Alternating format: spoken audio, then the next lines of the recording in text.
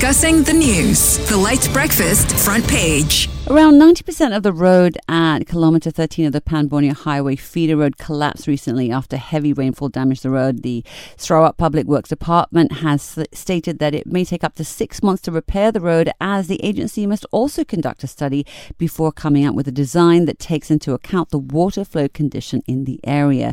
With this length of time to repair the road, what sort of economic difficulties are to be expected in that area due to the collapse of the road? Well, I think it's minimal because mostly people who live there, they actually depend on the domestic economy, the domestic area economy. So it's not going to be so largely affected.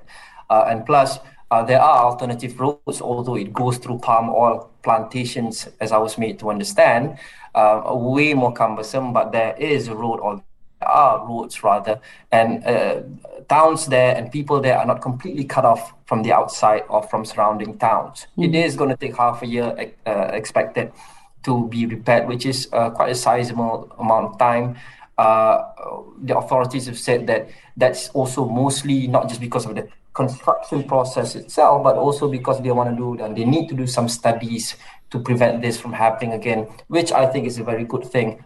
As we've seen major floods in Baling, Kedah, floods here and there we've seen for the past few years, is mainly due, after studies have confirmed that it's mainly due to the lack of studies prior to construction. So for states like Sarawak, which has various terrains, quite challenging mountainous areas and things like that, it's important for this to be done.